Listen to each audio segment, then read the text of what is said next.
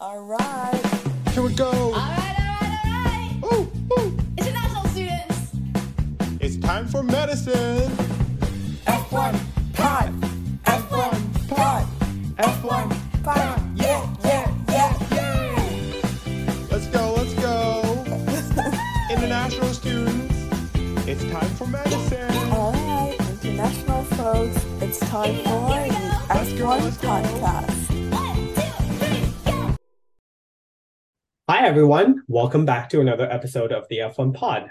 We are actually officially halfway through the season. We're on episode 8 now. And how do we feel, Raghavi, as you have completed 7 episodes so far as the co-host of the second season?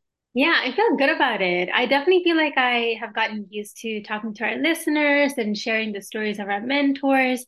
It's really interesting to see how things have changed since we started recording this summer. But like re-listening to the episodes definitely, evokes some happy memories and makes me glad that we got to share some of the gems that our guests have shared with us. And I also feel like really excited to kind of wrap the season up so we can work on more exciting and more new things that are coming up for season 3. But yeah, no, I feel good. What are your thoughts? Yeah, I think definitely this season, both you and I are more comfortable asking questions and we will work very well. So I think as we went with different episodes, we definitely realized there's a better dynamic and there's more of a back and forth. There's less awkward pausing or like figuring out what to ask and how we, follow up some questions from their answers. We also have a very diverse set of guests, as we are going to allude to in a bit. We have interviewed residents, we have interviewed physicians who are already attendings in the future, and we also have our very first MD PhD interviewee today. And we also have such a wide range of stories from, talking about hobbies, people who are pilots. We have people who are already married, and we also have a lot of wide range of stories and experiences from different people. And we have private pilots that are flying planes during their free time. We also have people who are doing very unique, interesting research. And we have so many creative, artsy people who write stories, write articles, and do paintings, and so many creative aspects of all these med students, which are super cool. Yeah, for sure. I feel like diversity of our guests this I was gonna say semester, this season has definitely been more. So I'm really excited to share the rest of the journey and the rest of the stories with our listeners. So for this week, we have, like you said, our first MD PhD as our interviewee. Can you tell us a little bit about her, Zach? Yeah, so this week we have the distinct honor to interview JooEun. She also goes by Jay. She is as awesome as you will see in a minute. But let me give you a brief summary of what we'll be talking about in this episode without spoiling too much.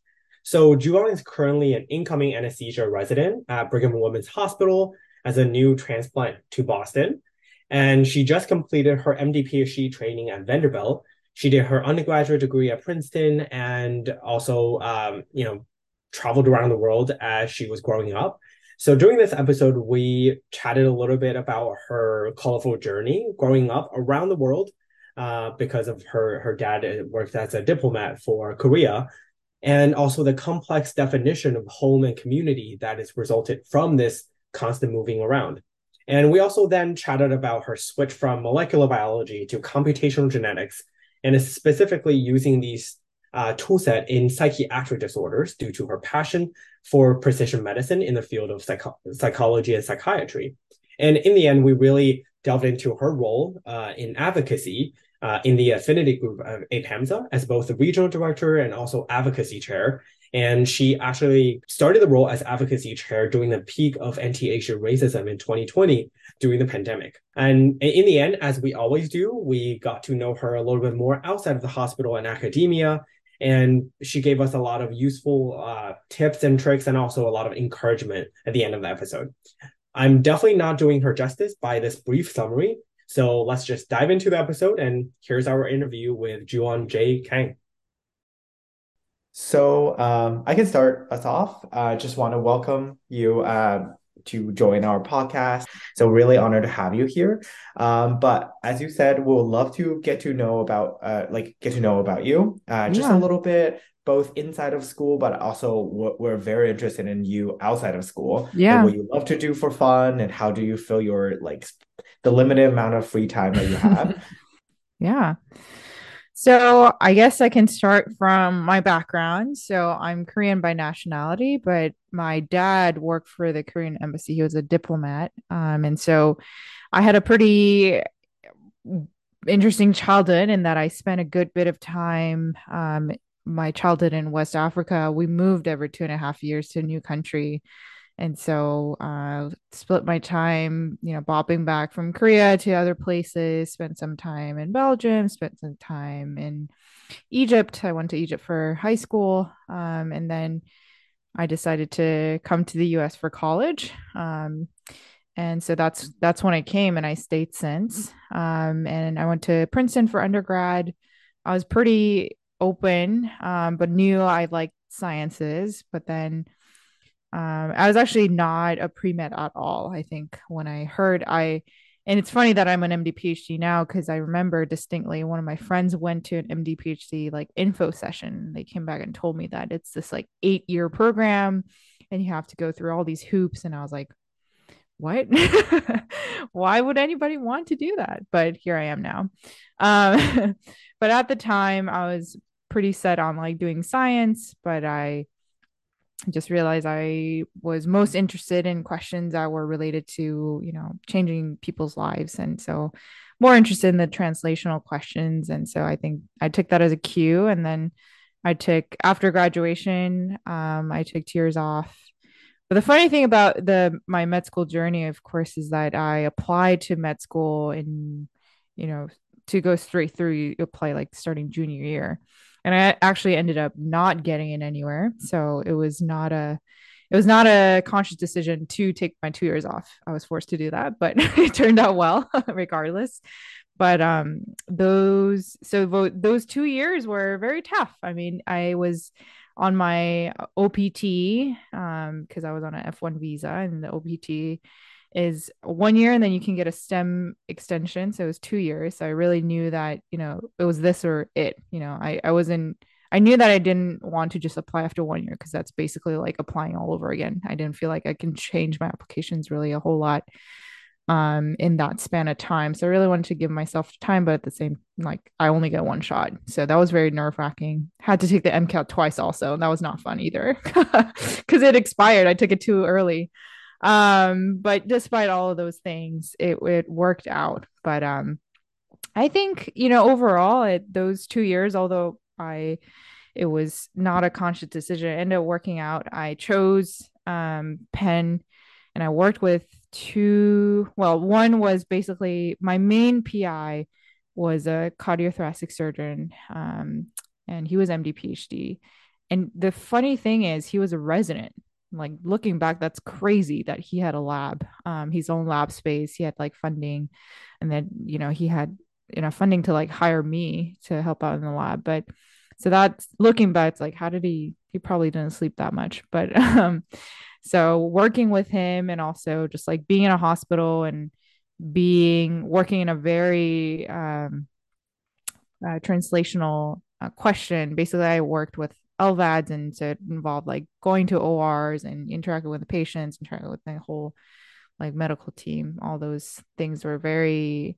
It opened my eyes because in Princeton you don't have a hospital, so I didn't get to see any of those things. So I think that helped, and that also helped me realize that I think I was pretty sold on the physician scientist idea. I mean, the cheesy like bench to bedside really did make a lot of sense to me, especially when seeing patients. I think you get to, especially when you see them in person. I think as a scientist, you don't get a lot of chances to see patients in person, but as a physician, you do. And I think getting to see people as human beings with lives and with families who are all affected by a disease, and so you get to really mesh that passion of science with a passion for just helping people. And I really felt that there might be days when the science isn't going too well, maybe the results aren't what I wanted, but you get to see patients, and you really feel like when even when patients are in situations when they're disease isn't necessarily going to get cured. I feel like a lot of the times patients come in with chronic illness and you're kind of managing it, but you're never going to get rid of it. And so I think a lot of that frustration, I think, was a good channel or fodder for science, I think, because when you say that, we're doing our best to work on this problem, it's not like it's not fake. You're actually doing the work. So I really like that combination. And so that's how I decided I'll do MD PhD. And then I applied and I got off the waitlist at Vanderbilt. And that's kind of how I chose Vanderbilt as well.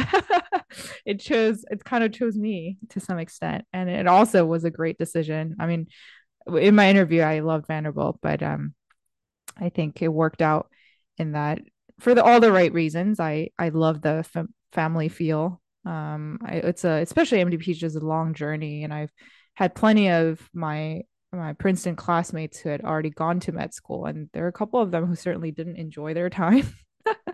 So I was like, oh no, I know I think I knew that med school is tough, but I really wanted, people who are there in the trenches. And I don't think anywhere you go, it's not like it's not going to be tough, but I think it's about the camaraderie, and it's about the feeling that you're all like family and in it together.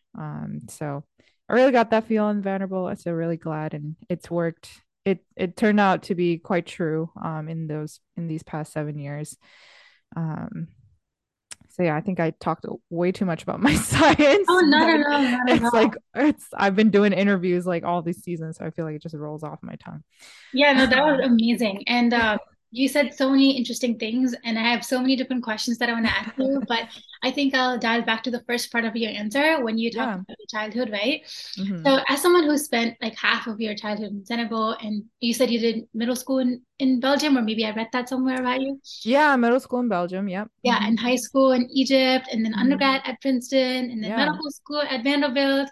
So I was just, amazed by your rich background and Hmm. wanted to ask you, when you think about the term home, like what do you think of? And what does that Yeah. term signify to you? Yeah, yeah, no, certainly. It's honestly one of the harder questions that patients will ask me as a medical student, or when you meet anyone for the first time, is where you're from, because it's so hard. I think home for me, to be honest, is where people I care about are. And I say people I care about, not just my family, because I'm an only child and it's just my parents. And so they're now in Korea and they're retired. So that's one. But honestly, if my parents aren't in Korea, like there's no reason for me to go there to some extent. Also because I've been living apart from them, let's see, starting from senior year in high school, I never like lived with them under one roof for since then. I mean, I would visit, for holidays and whatnot, but so there is certainly you in that situation, and I'm sure a lot of our expat students will agree to this. You form communities that become your family, and they take care of you. And for all the missed holidays that you're not able to spend with your family, like Thanksgiving is a big one because like it's a very American holiday. And so it's a very American holiday, but at the same time it's a very like home, like nostalgia inducing holiday. So I think it's a time when a lot of students can feel very alone. But I have always been surrounded by communities who always invited me to their homes, and were very open. And it always starts from food, right? I think a lot of it centers around food, and so really a lot of love shared in that. And so I think home for me has, and this answer actually has been really something that's been important, was I was thinking about residency as well, just because it's a time again where it's not only about work, but you're recharging is so important, just because the work is so hard. And I think home and being near home and being near people who will take care of you has been something that's been, very high on my priorities this season. And so I think right now I'd say home is like Korea, where my parents are. Home is where my in-laws are, because they're very lovely. obviously my husband is coming with me, but my in-laws are my second family too. And yeah, and lots of close friends I've formed over the years also happen to be in the Northeast. So it's a scattered concept for sure. It's not like, oh, that home that I lived for 20 years of my life is not it's like the people consist that. Yeah, no, I get that because a lot of international students who are, who spent a lot of their time growing up in their home country and then now are in the Mm-hmm. US and maybe have hopped around a little bit before then. Um, yeah, it's definitely relatable to that extent. Mm-hmm. Yeah, I think one thing we also like recently discovered is both of us are only child. We Oh, also have been really? in the US for a while. So we're Yeah. just talking about how like especially uniquely as an international only child with Mm-hmm. family far away, like how does Yeah. that play into our identity? So I think Mm-hmm. that follows up with my next question. I really want to ask you, I don't think like you don't have to elaborate on each place, but what Mm-hmm. is maybe some of the places in your years, like I know around the globe has Mm-hmm. contributed to identity the most? Like you think about Mm. a big piece of you and you think, wow, like it was because of these years that really was formative. And I want to Mm. ask like, can you think of one that you're like, oh yeah, this is a period of some hardship or some growth and that really contributed to who you are today?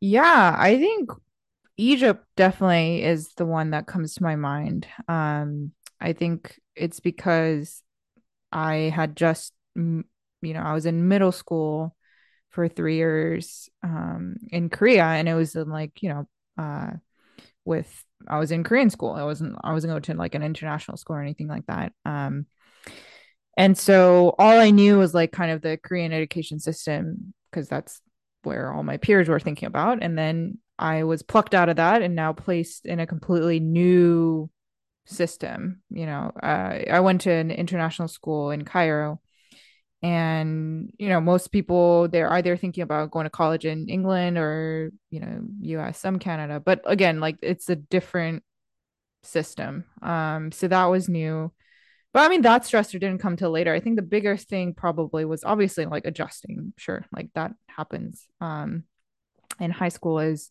it can be tough, but I think that the thing that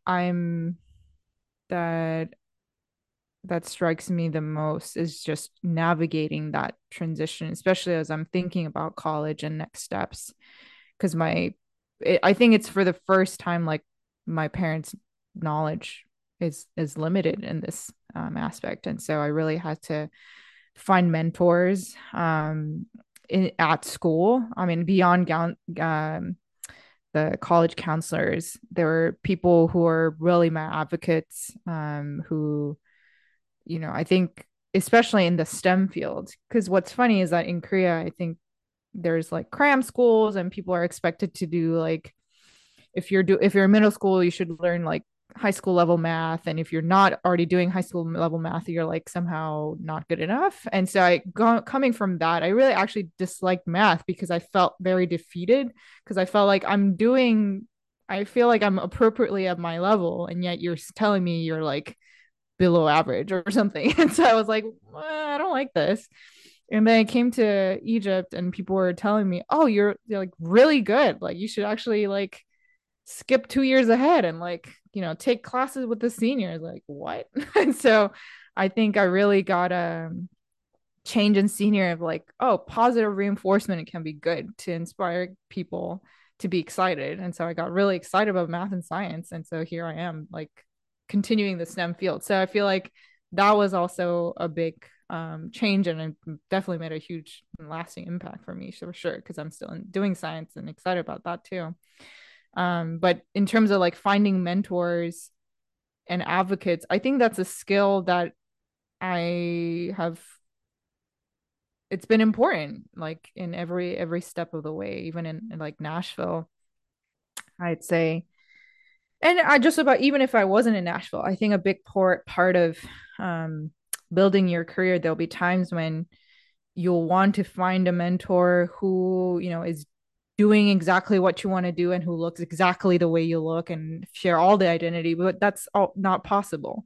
And oftentimes you'll have to find mentors who may not look like you, but they can mentor you in different ways, and they don't even have to be professionally like there are certainly people who are like my emotional mentors. They have nothing, they're not in medicine, they don't do science, but they're like great at giving life advice, objective life advice. And so I think that the finding of mentors and advocates started then, and it's continued since. And I think a good part of it, of course, it's luck. You got to be lucky to find these people in your life. But I think the other thing is you also have to somewhat seek them out and know how to ask for help. And I think that started then. So I'd say my time in Egypt have definitely been formative in that way.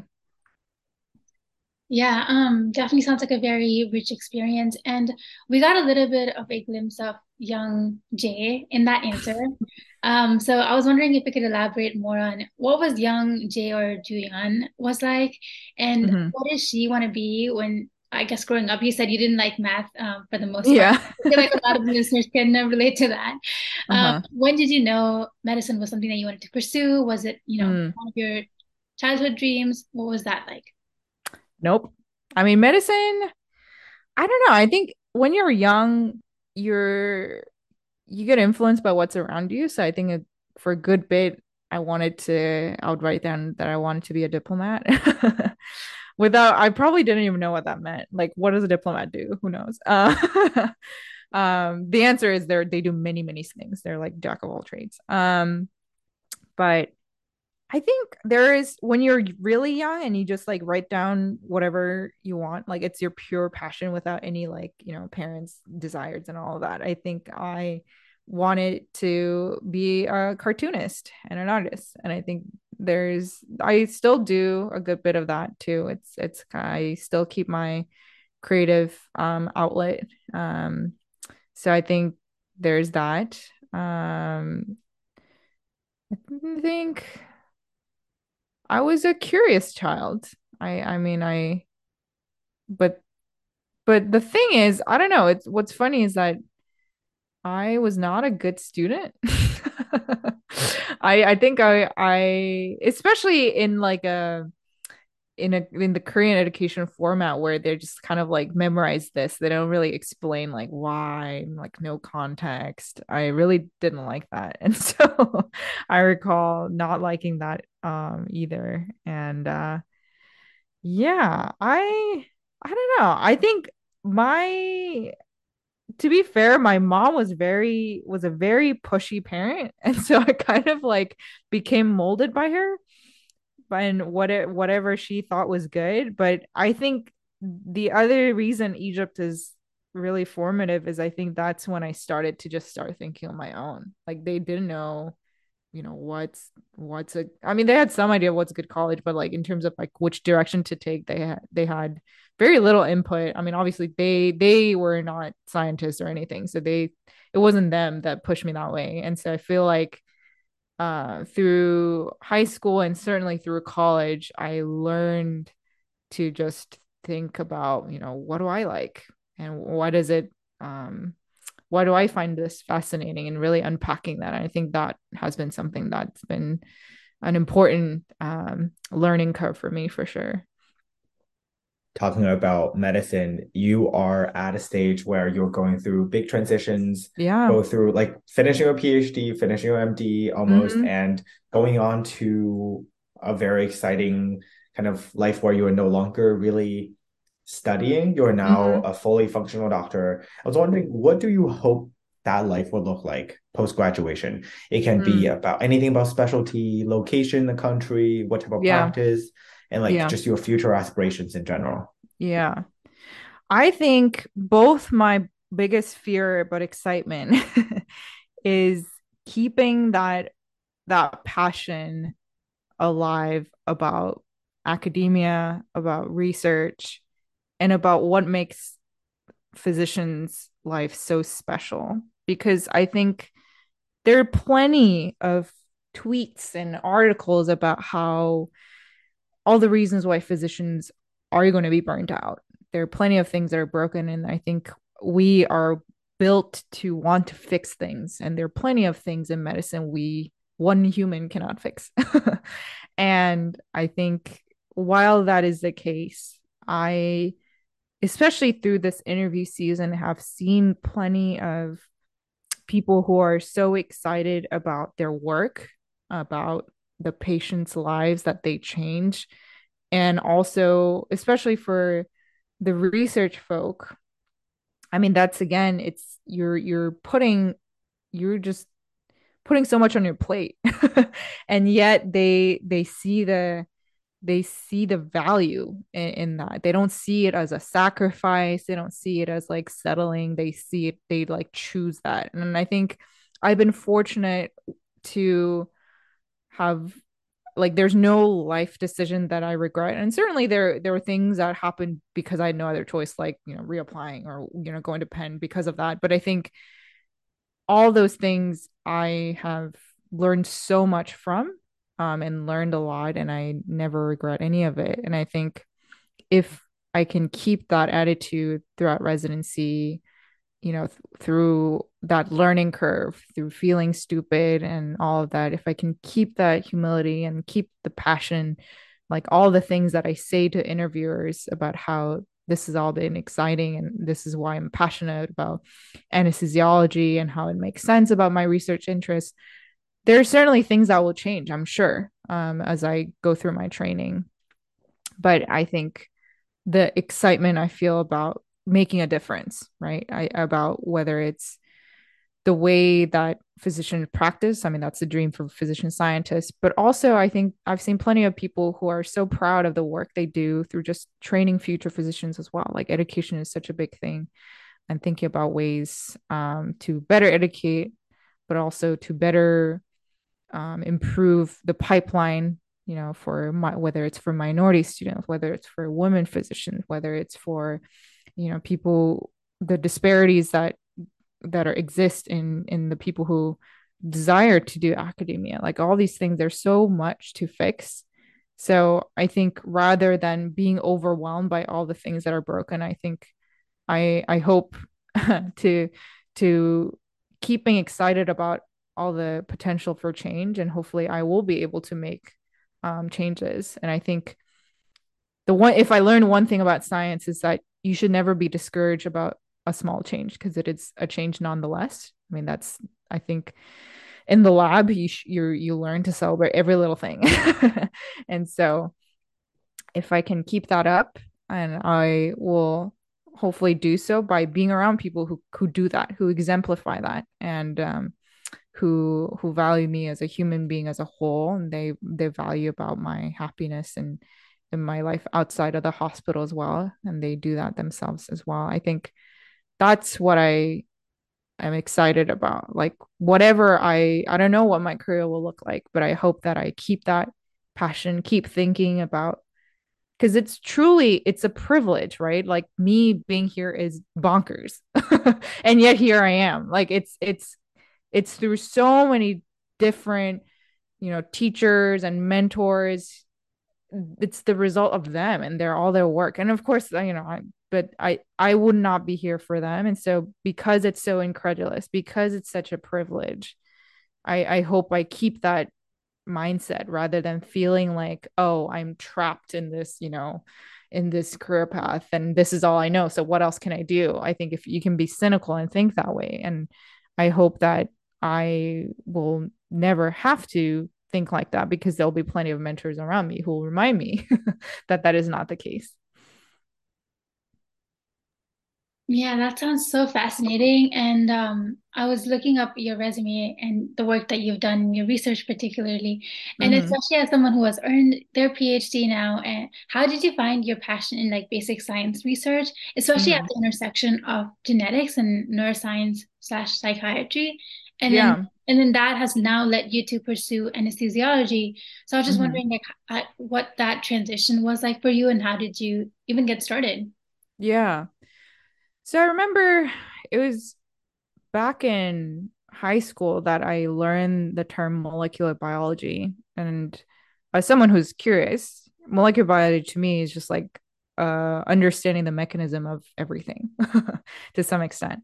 I know if you can go down to physics, but the biology things were what excited me. And then so I when in Princeton, I joined a lab that was doing breast cancer metastasis, and I did that for a while. But I think coming out of it, and when I all the way to the point where I was at Vanderbilt, I think I was a little scared of focusing on a couple proteins or even a whole pathway or a signaling pathway because for something as complex as cancer, I felt like you're never quite getting the full picture.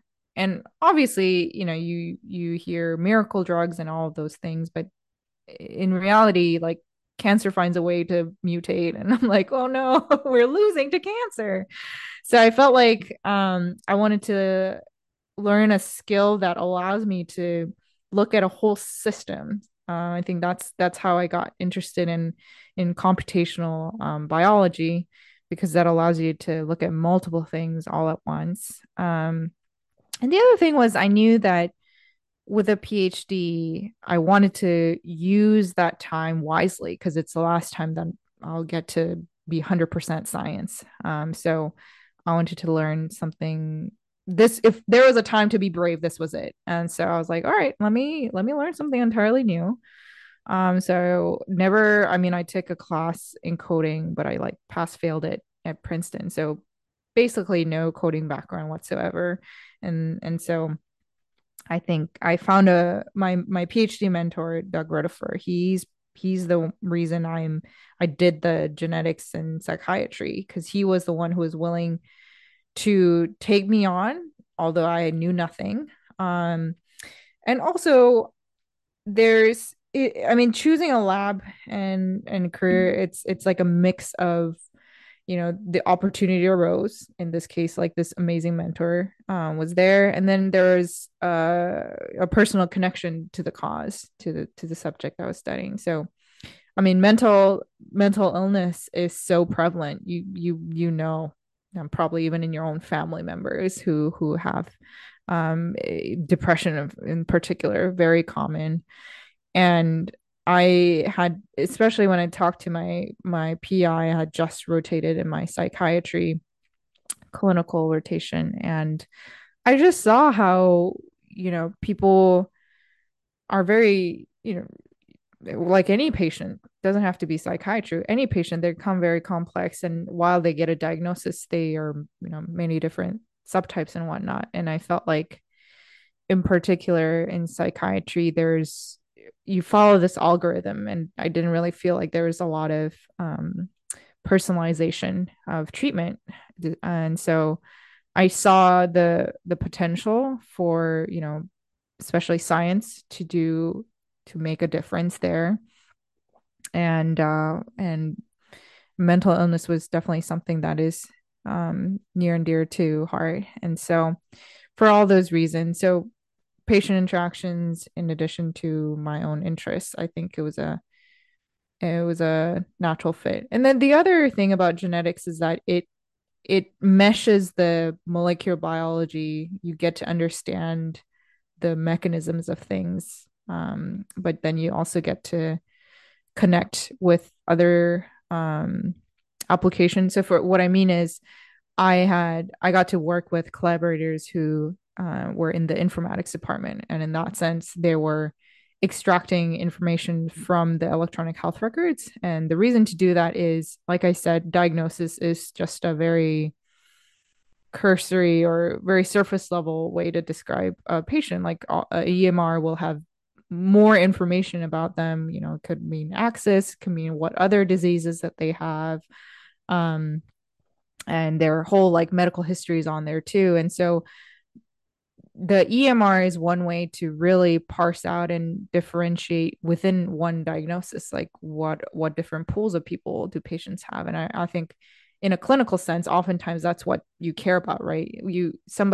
Everybody with the same diagnosis, you want to know who's going to have the poor outcomes or who's going to not respond to medications. These are type of questions that physicians want to know. And so it was an opportunity to put the informatics and genetics together and put it to good use. So that's what I ended up doing. Yeah.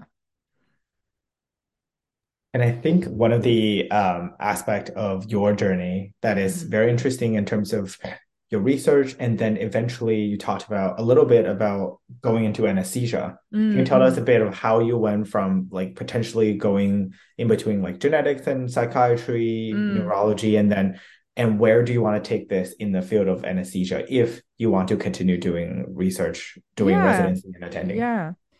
So I think my psychiatry rotation, so science question is one thing, but I think a huge part of choosing a specialty has to do with your personality, and the day to day. And I felt like psychiatry just it I knew that involved a lot of like active listening and lots of talking, and it not only just talking, but it's like word magic, like in order to get a patient's history. Like the discussion is you can't take a blood pressure, like there's no blood test, like you just have to talk or converse in a way that is so deep and intimate in a very short amount of time. And I was like, oh my gosh, this is so much. um and the other thing is, I think there's a lot of really terrible situations for patients who come in, and I think I just knew that I wasn't the type of person who's able to like leave that at work and not bring that home.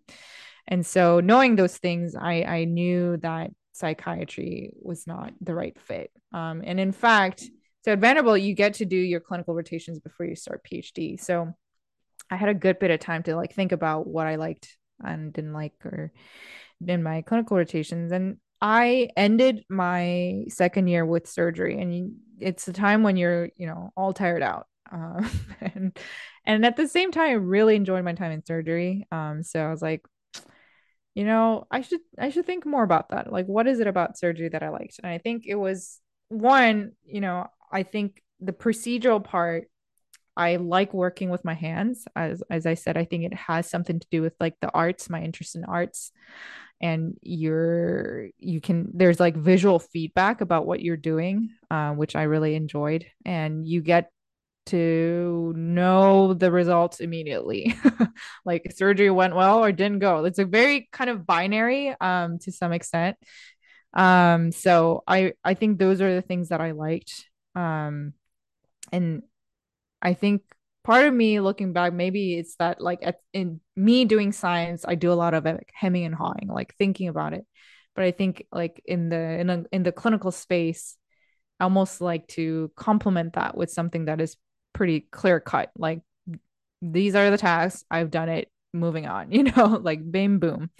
So I think I like that. And so I actually didn't really know much about anesthesiology until my good friend, was applying to anesthesiology, and she told me like you should think about that if you like procedural things. And so I I and as I explored it, I love that it's a very versatile field. Like if you an anesthesiologist day could be anything. It could be a full day in clinic, it could be a full day in the OR, it could be a full day in like in an outpatient setting, just determining whether people are, fit to have surgery. And so I love the diversity of workplace in that regard. Also, it's a field that is just collaborative by nature. You work with all these different surgery fields, and of course you have to interact with so many different other healthcare professionals, like CRNAs and PAs, and there's different levels that you just all have to work as a team. I really like that. And the reason I like that is because I think the and a good bit the reason I chose genetics and informatics was to keep my options open to some extent. I knew it's something that I could take anywhere. So because I think ultimately every clinical problem boils down to, you have a group of patients with this really common comorbidity. You probably want to know which one is going to have the worst outcome. Like who is it? And that can be applied to literally any field. And I think for anesthesiologists, we have to make decisions pretty quickly. whether it's in the ICU or even in the OR, or even before, OR, you have to make a decision. Is this person going to surgery or not? So in terms of the decision making, I felt that this was a natural way to make use of the data. Because I think if you had all the time in the world, you can chart review. Like that's probably the best way to garner data. But if you don't have that time, and especially if you don't know the patient very well, you're probably not the PCP, then you sometimes have to rely on other things. And I felt like this is a good implementation and good use of the technology that we have. So that made sense as well. And yeah, I think it's just a field that the personality works really well in terms of, I'm a nomad. I feel like I had a pretty circuitous journey. And anesthesiology is a field where they're really open to that. There's so many people, like our past PD was a cardiothoracic surgeon, and then he decided to do anesthesiology. Like there's plenty of people who have really differing background. There was somebody who was trained in pediatrics and they come to anesthesia because they want to do pediatric anesthesiology. So they're really open to people in all walks of life coming in. And I really like that as well. I really believed in that philosophy that and this is a journey and you're welcome anytime kind of a mentality. I really like that as well.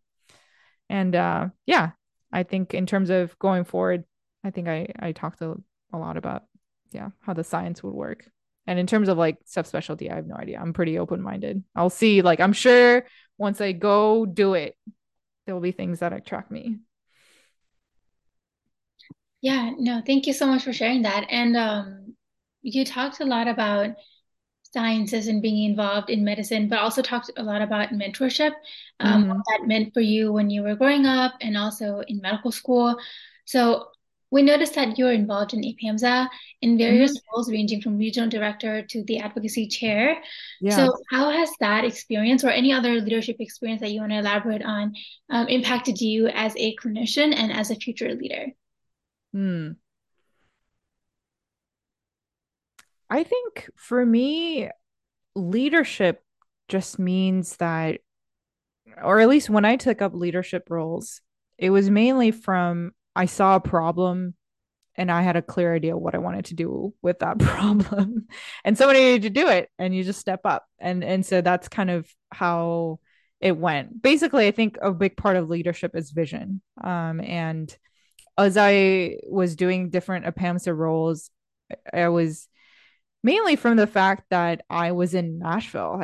I know I transitioned, different cultures and countries throughout my life, but I think a big culture shock, one of the bigger ones, I think, was moving to Nashville in 2016. It was election year. I've never been away. Northeast was where my family and friends were, and so it was truly I felt like the first time where I had like uprooted to some sense. I don't know anyone in Nashville and I was moving there. And the other thing is I think in most big cities, but I think in most big cities there are plenty of transplants. There are people who are kind of same boat, right? They're also uprooted. So we're like, let's create our own family of uprooted folks.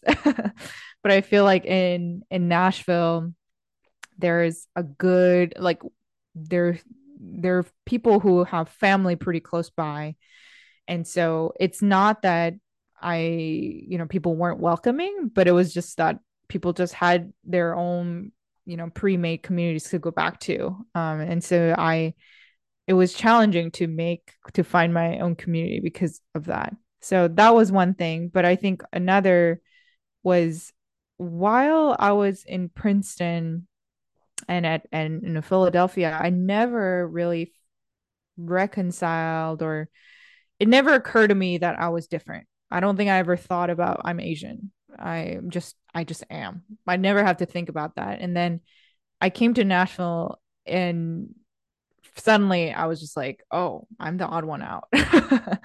And so feeling that in the community, but also in the way that, Asian students tend to be treated. And it's not like, they're maltreated, but like in the beginning, we didn't know Asian students were unclear. Like, do we fit under diversity office? Like, if we have qualms, like, who do we go to? You feel a little lost. And then even in terms of like thinking about, giving back to the community, like there's no like Asian communities. And so I think before, anti-Asian racism was a thing, people were like, we don't have to think about that because it doesn't apply. And so that was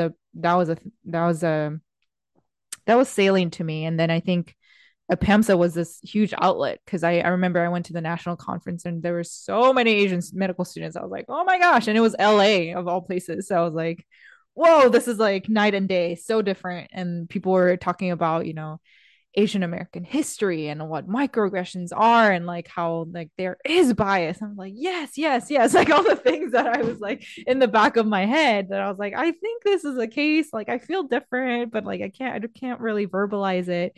And then it was very validating for sure. Um, and so I was like, okay, like this needs to be a thing. And also I want this kind of like camaraderie for schools like, those in Nashville. And so that's how I got involved in the regional director, because then you get connected to all the Southern schools.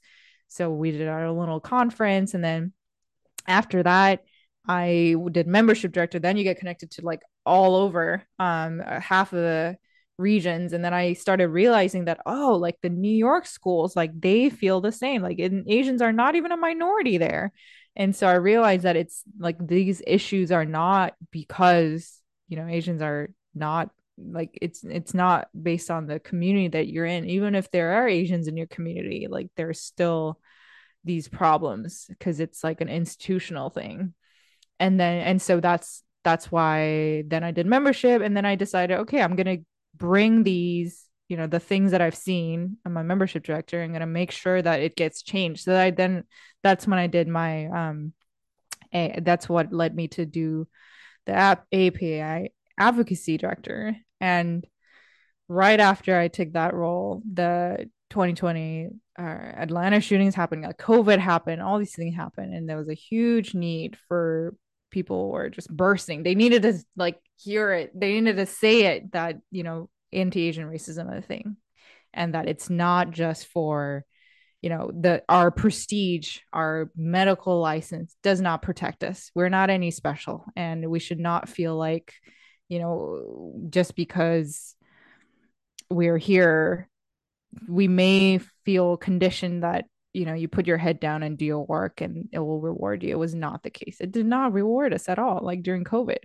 And so I think it was a great awakening. There was definitely lots of passion, and it was also and at this point I've been at Vanderbilt for a while at that point, and it was crazy to see people who are talking about anti-Asian racism, because initially we would among the Asian students would talk about it and about microaggressions that happen during clerkships and whatnot, but we would end those kind of discussions with like, this is how you get around it. We never could discuss it, how to fix it, because it was like an institutional thing. What are we going to do? But for the first time, we had people who weren't Asian, who were deans were there, faculty were there, and non-Asian students and allies were there. And I think that was such a big deal that we even got to talk about this openly and say this is a problem. And I think along with Black Lives Matter, there's so many things that are still ongoing. But I think even being able to talk about that, and we can't ignore it anymore. No school can ignore that this happens. So I think that was a big deal. And seeing, all these different students and chapters and everywhere, medical students everywhere get fired up about it. I think that was such a big moment for me. So that certainly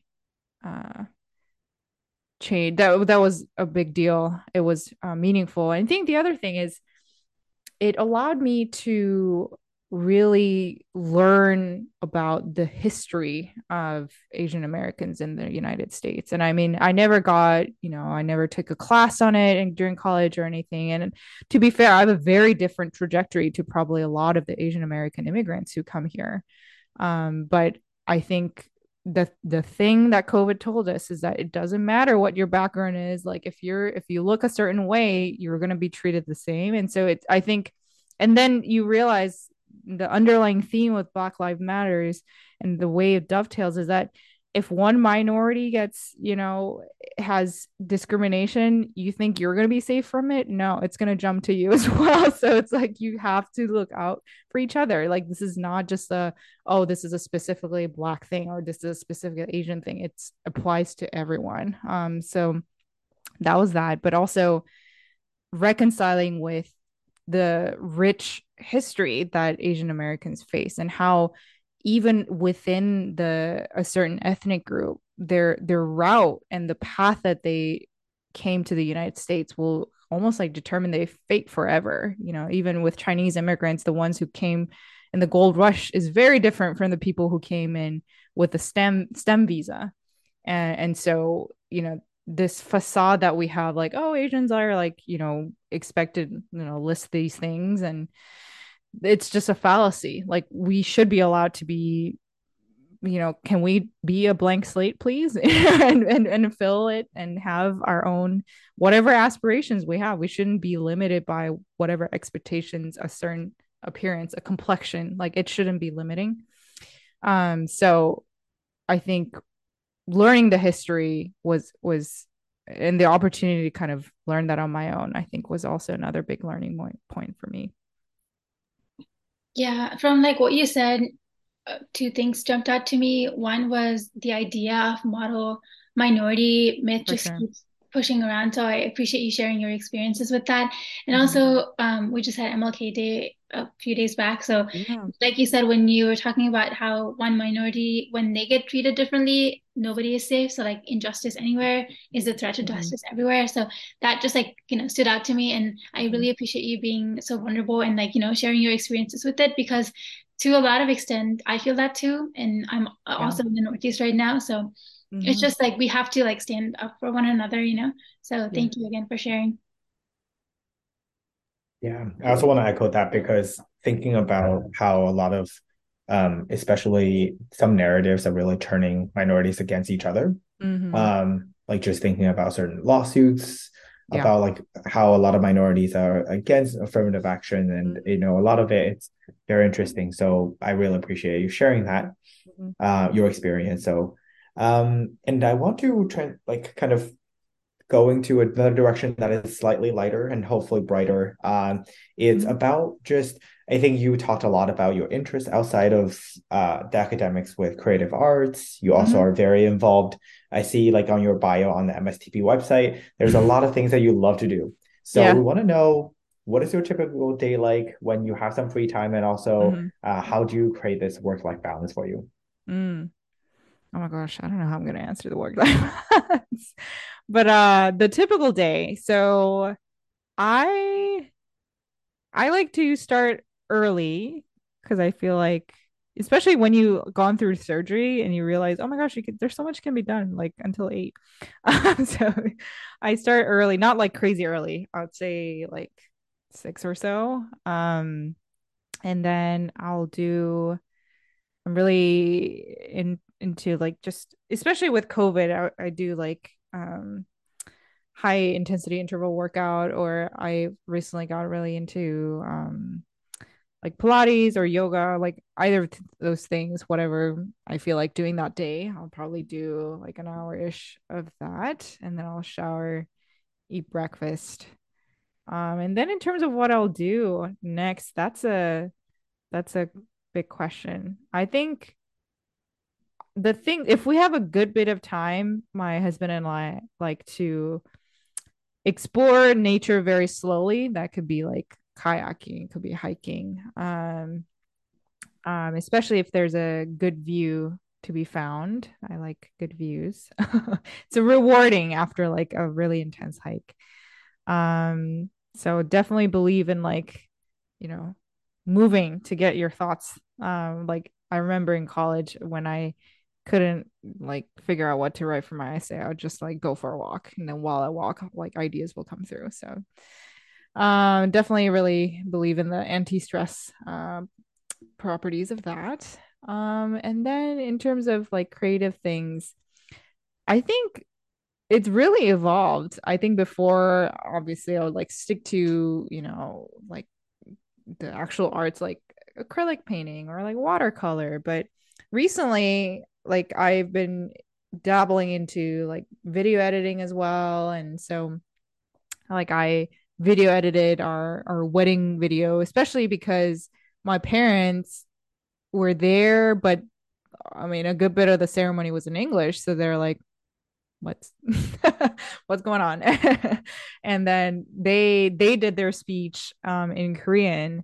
And so there was a need for subtitles is what I'm trying to say. And so I was like doing all of that. It was a lot of work, but it was really great. They really appreciate it. So we recently went on a like my husband's family and we took a trip, and so like putting together videos that we took from then to like share is also something that I'm interested in doing, especially before I start residency. It's one of my to dos.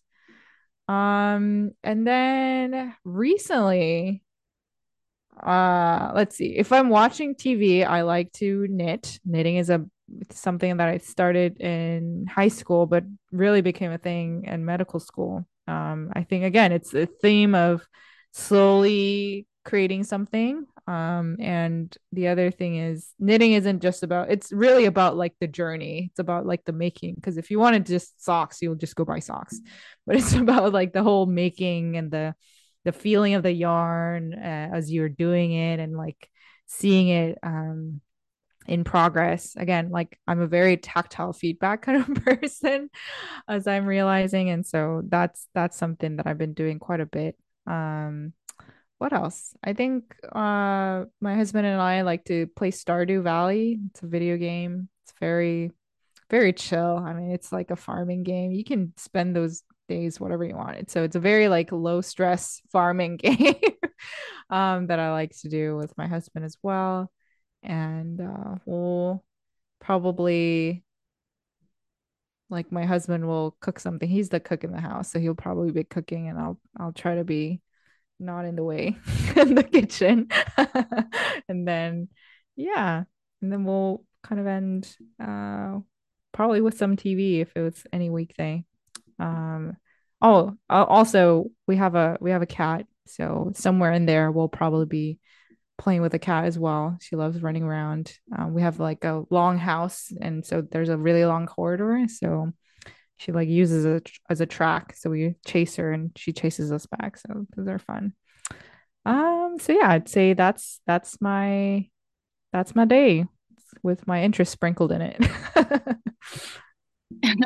Yeah, no, I that sounds very balanced to me. So I feel like the tips and tricks that you shared are definitely going to be useful. So we're going to transition into our next segment. We've gotten to know you a lot better in this past hour. This next segment is called Final Four Fun Questions. So these are like Okay. rapid fire style questions. They Oh don't my have to gosh. All be right. short. If you want to elaborate, you definitely can. Okay. But I'll start us off with the first question. Okay. If you had to name this chapter of your life, what would you title it? Oh gosh. Transition. That's boring. That's Or okay. let's This see, is hold no on. judgment. Uh That's been a common word, yeah. I'm not gonna lie, especially for people who are going through residency interviews. Um, Yeah. it's Or like maybe I'll be team or like jumping to the real deal or something. oh, I like that, Because catchy. it's like real deal. Like you're actually doing the thing that you've been training so long for. So yeah, jump to the real deal. All right. Second question, I think it's also a little bit about your interest that you have indicated. Mm. Which will make you more upset, losing the streak on Duolingo or losing the streak on New York Times crossword puzzle? Oh my God. So I actually have an incredible streak in both of them. So I'm on my 802-day streak on Duolingo. And in terms of my crossword, let's see. Forget the last time I checked. Oh my God. I did it during like in the start of COVID. So it's probably over 2 years at this point. Let's see. Yeah, I'm on a 994-day streak on my New York Times. So both will be very upsetting, but Duolingo has tons of like streak repair. So I would be more upset about my New York Times. You said 999? 994-day streak. Oh, wow. So we're hoping that continues even through intern year for both of us. We'll see.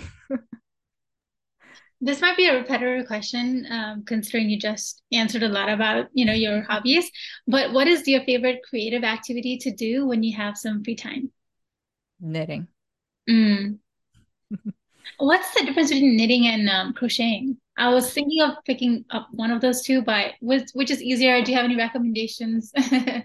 I think crochet is easier because it's a very forgiving way of creating things in that it you can like add on a stitch literally anywhere, whereas knitting is done in a like unidirectional way. And so but I personally love the look of knitting. I like the like uniform V look of knitting. It looks neat. So I like it. Nice, nice. And the last question that we have is, what is one thing that many people don't know about you? Oh gosh. Um, I don't know. I feel like I'm an open book. Hmm. I'm not sure. Most of it. I mean, it was actually one of the harder questions in residency, and I think I said, and I think later on, I mean, I said something, and I was like, "Oh, that was a bad answer." But one one that I came up with was like, I was in I was in the swim team in high school, and I also did water polo, but it was because like anyone could join, so it was not because of skill, but it was like, come on, like. So Team, I team camaraderie. Love that. yeah, but in the end, I think swimming also taught me a lot about just like because swimming is a very like beat your own record kind of a sport. Mm. Um, it's I mean it's a sport, but it's not a team sport, and so I feel like you're training and training and training just to beat yourself, and so I think it trained me to be very patient in that process. So yeah, that might be one thing. That was the fourth question in our segment. We have really enjoyed getting to know you and spending this hour with you. But Yeah. before we let you go, we have one final question for you, that hopefully you can answer. If you were to leave our listeners with one thing that you would want them to take away from this podcast episode, what would it be? I think to believe in your potential. I think as international students, especially if they're coming to this podcast, they're probably thinking medicine. There are plenty of reasons to be discouraged. And I myself was very discouraged. And part of it is, you especially now that I'm applying to residency with a different status because I applied for a green card. It's like night and day. It's like, oh my gosh, I'm like desired. And like in med school, I was not. And so it's like, this is what I was missing out on. But I think, I think it's so important when so many people are saying, you're not good enough for us, that you need to believe in yourself. And it may be like in my case, for whatever reason, it worked out. Like somehow I got into medical school, got into MD, PhD. This is what it is. But I think even if that was not the case, I don't think that would have been the end of my life. Never. I think the same me still would have had the same passion and I would have just explored that in a different way. And now that I've come to med school, there's so many different ways to exert your interest in science and in medicine that does not have to be through strictly an MD or an MD PhD pathway. There are many different ways. So I think it's so important for people thinking about this career path to think about, think about your whys, think about what you believe yourself to be special. And I think you really need those in the end to stick to. And if you feel like that's not strong enough or you need some more time to explore that, I think it's so valuable to get it, because it's the why and what your value is, like knowing your self-worth. That's what's going to carry you through the times when it seems like nobody knows your worth. And so I think that's super important. And also just make sure that you make every choice as a conscious decision. I think you should never feel like, oh, because I think right after Princeton, I felt like, oh, I have a science degree. I mean, what else am I going to do with it, other than like a PhD or an MD? But I think if that's what's in your mind, you should like look further. There are many ways to that's not the way to choose a career is all I'm trying to say. Just because, like I said, your why should be something more substantial than, oh, I had no other choice. And for me, I was able to find those things while I was at Penn seeing the patients. And I think the connections that I made and the fact that I was energized by seeing patients is probably why I knew that the MD part, even if it was the harder part, even if that's the part that I required most hoops out of all the career path, it made sense for me. And so I think, especially for our international students, that would be my parting words. Thank you again. We've been so fortunate to spend, so much time with you, and you've been more than generous. So thank you again. Yeah. Thank you so much. It was Thanks really so much. special to be part of this.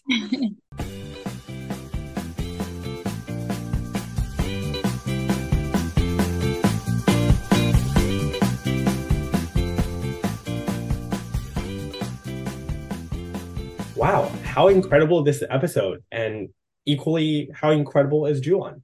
I cannot agree with JooEun more, and I hope all of our listeners can believe in your potential and know your self-worth throughout this journey. You have achieved so much to get to where you are already, and the entire F1 Pod community are your firm believers and supporters. So Raghavi, who do we have next as we head into the latter half of season 2? So next week, we're interviewing Shin, who is a recent transplant to Boston, starting their emergency medicine residency at Mass General Brigham. Shin came to the US at the age of 18 and completed their bachelor's at UC Berkeley and then went to SoCal for their medical degree at UCLA. And during medical school, Shin was particularly passionate in language access and created a medical Mandarin course at UCLA. I mean, how cool is that? And when they're not busy in the ER, Shin is actually a FAA certified private pilot and is drawn towards music and the outdoors. So just a very well-rounded and a unique individual that you'll get to hear incredible stories about next week. Yeah, so stay tuned for next week. But in the meantime, we hope you have a wonderful summer. Enjoy the beautiful weather wherever you are. And let's dial back in 2 weeks.